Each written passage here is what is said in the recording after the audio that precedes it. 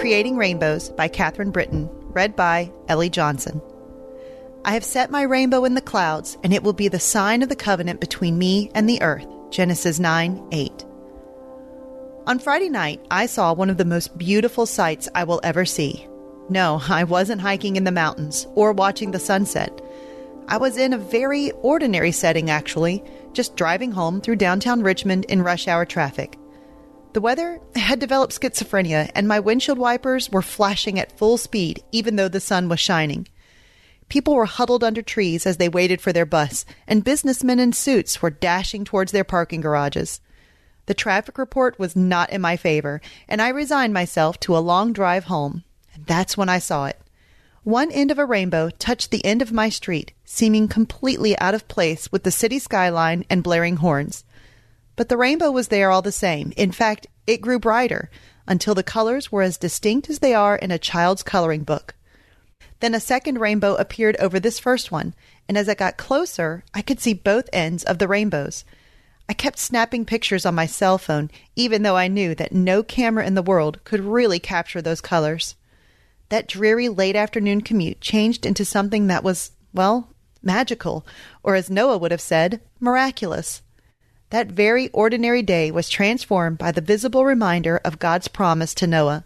The commentator Matthew Henry read the Genesis passage and wrote these words: "The rainbow is the reflection of the beams of the sun, which intimates that all the glory and significancy of the seals of the covenant are derived from Christ the Son of Righteousness. As God looks upon the bough, that he may remember the covenant, so should we, that we also may be ever mindful of the covenant with faith and thankfulness."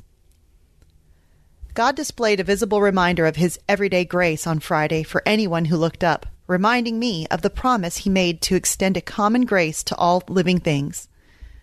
How often do I take that promise for granted? The truth is, I nearly yelled at a driver on the same drive home after I saw the rainbows, letting a momentary panic get in the way of meditating on an eternal promise. My perspective so often slips into the ordinary when God's daily grace is all around me. My prayer this week is that I will not lose focus, but instead remember the rainbow. Everything else pales in comparison with the brilliance of his glory. Intersecting faith and life. Rainbows appear where the circumstances are just right, where there's rain and sun. Am I letting rainy day blues crowd out the sun like I did in responding to the driver who cut me off? Or am I letting the sun break through the ordinary clouds and circumstances? The glory of the Lord shines most brilliantly not when everything is right with the world, but when I live my daily life in remembrance of what he has done for me.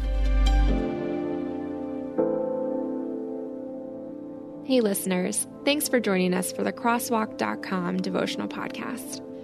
To get all of our episodes straight to your phone during the week, subscribe to this podcast on iTunes or wherever you listen to podcasts.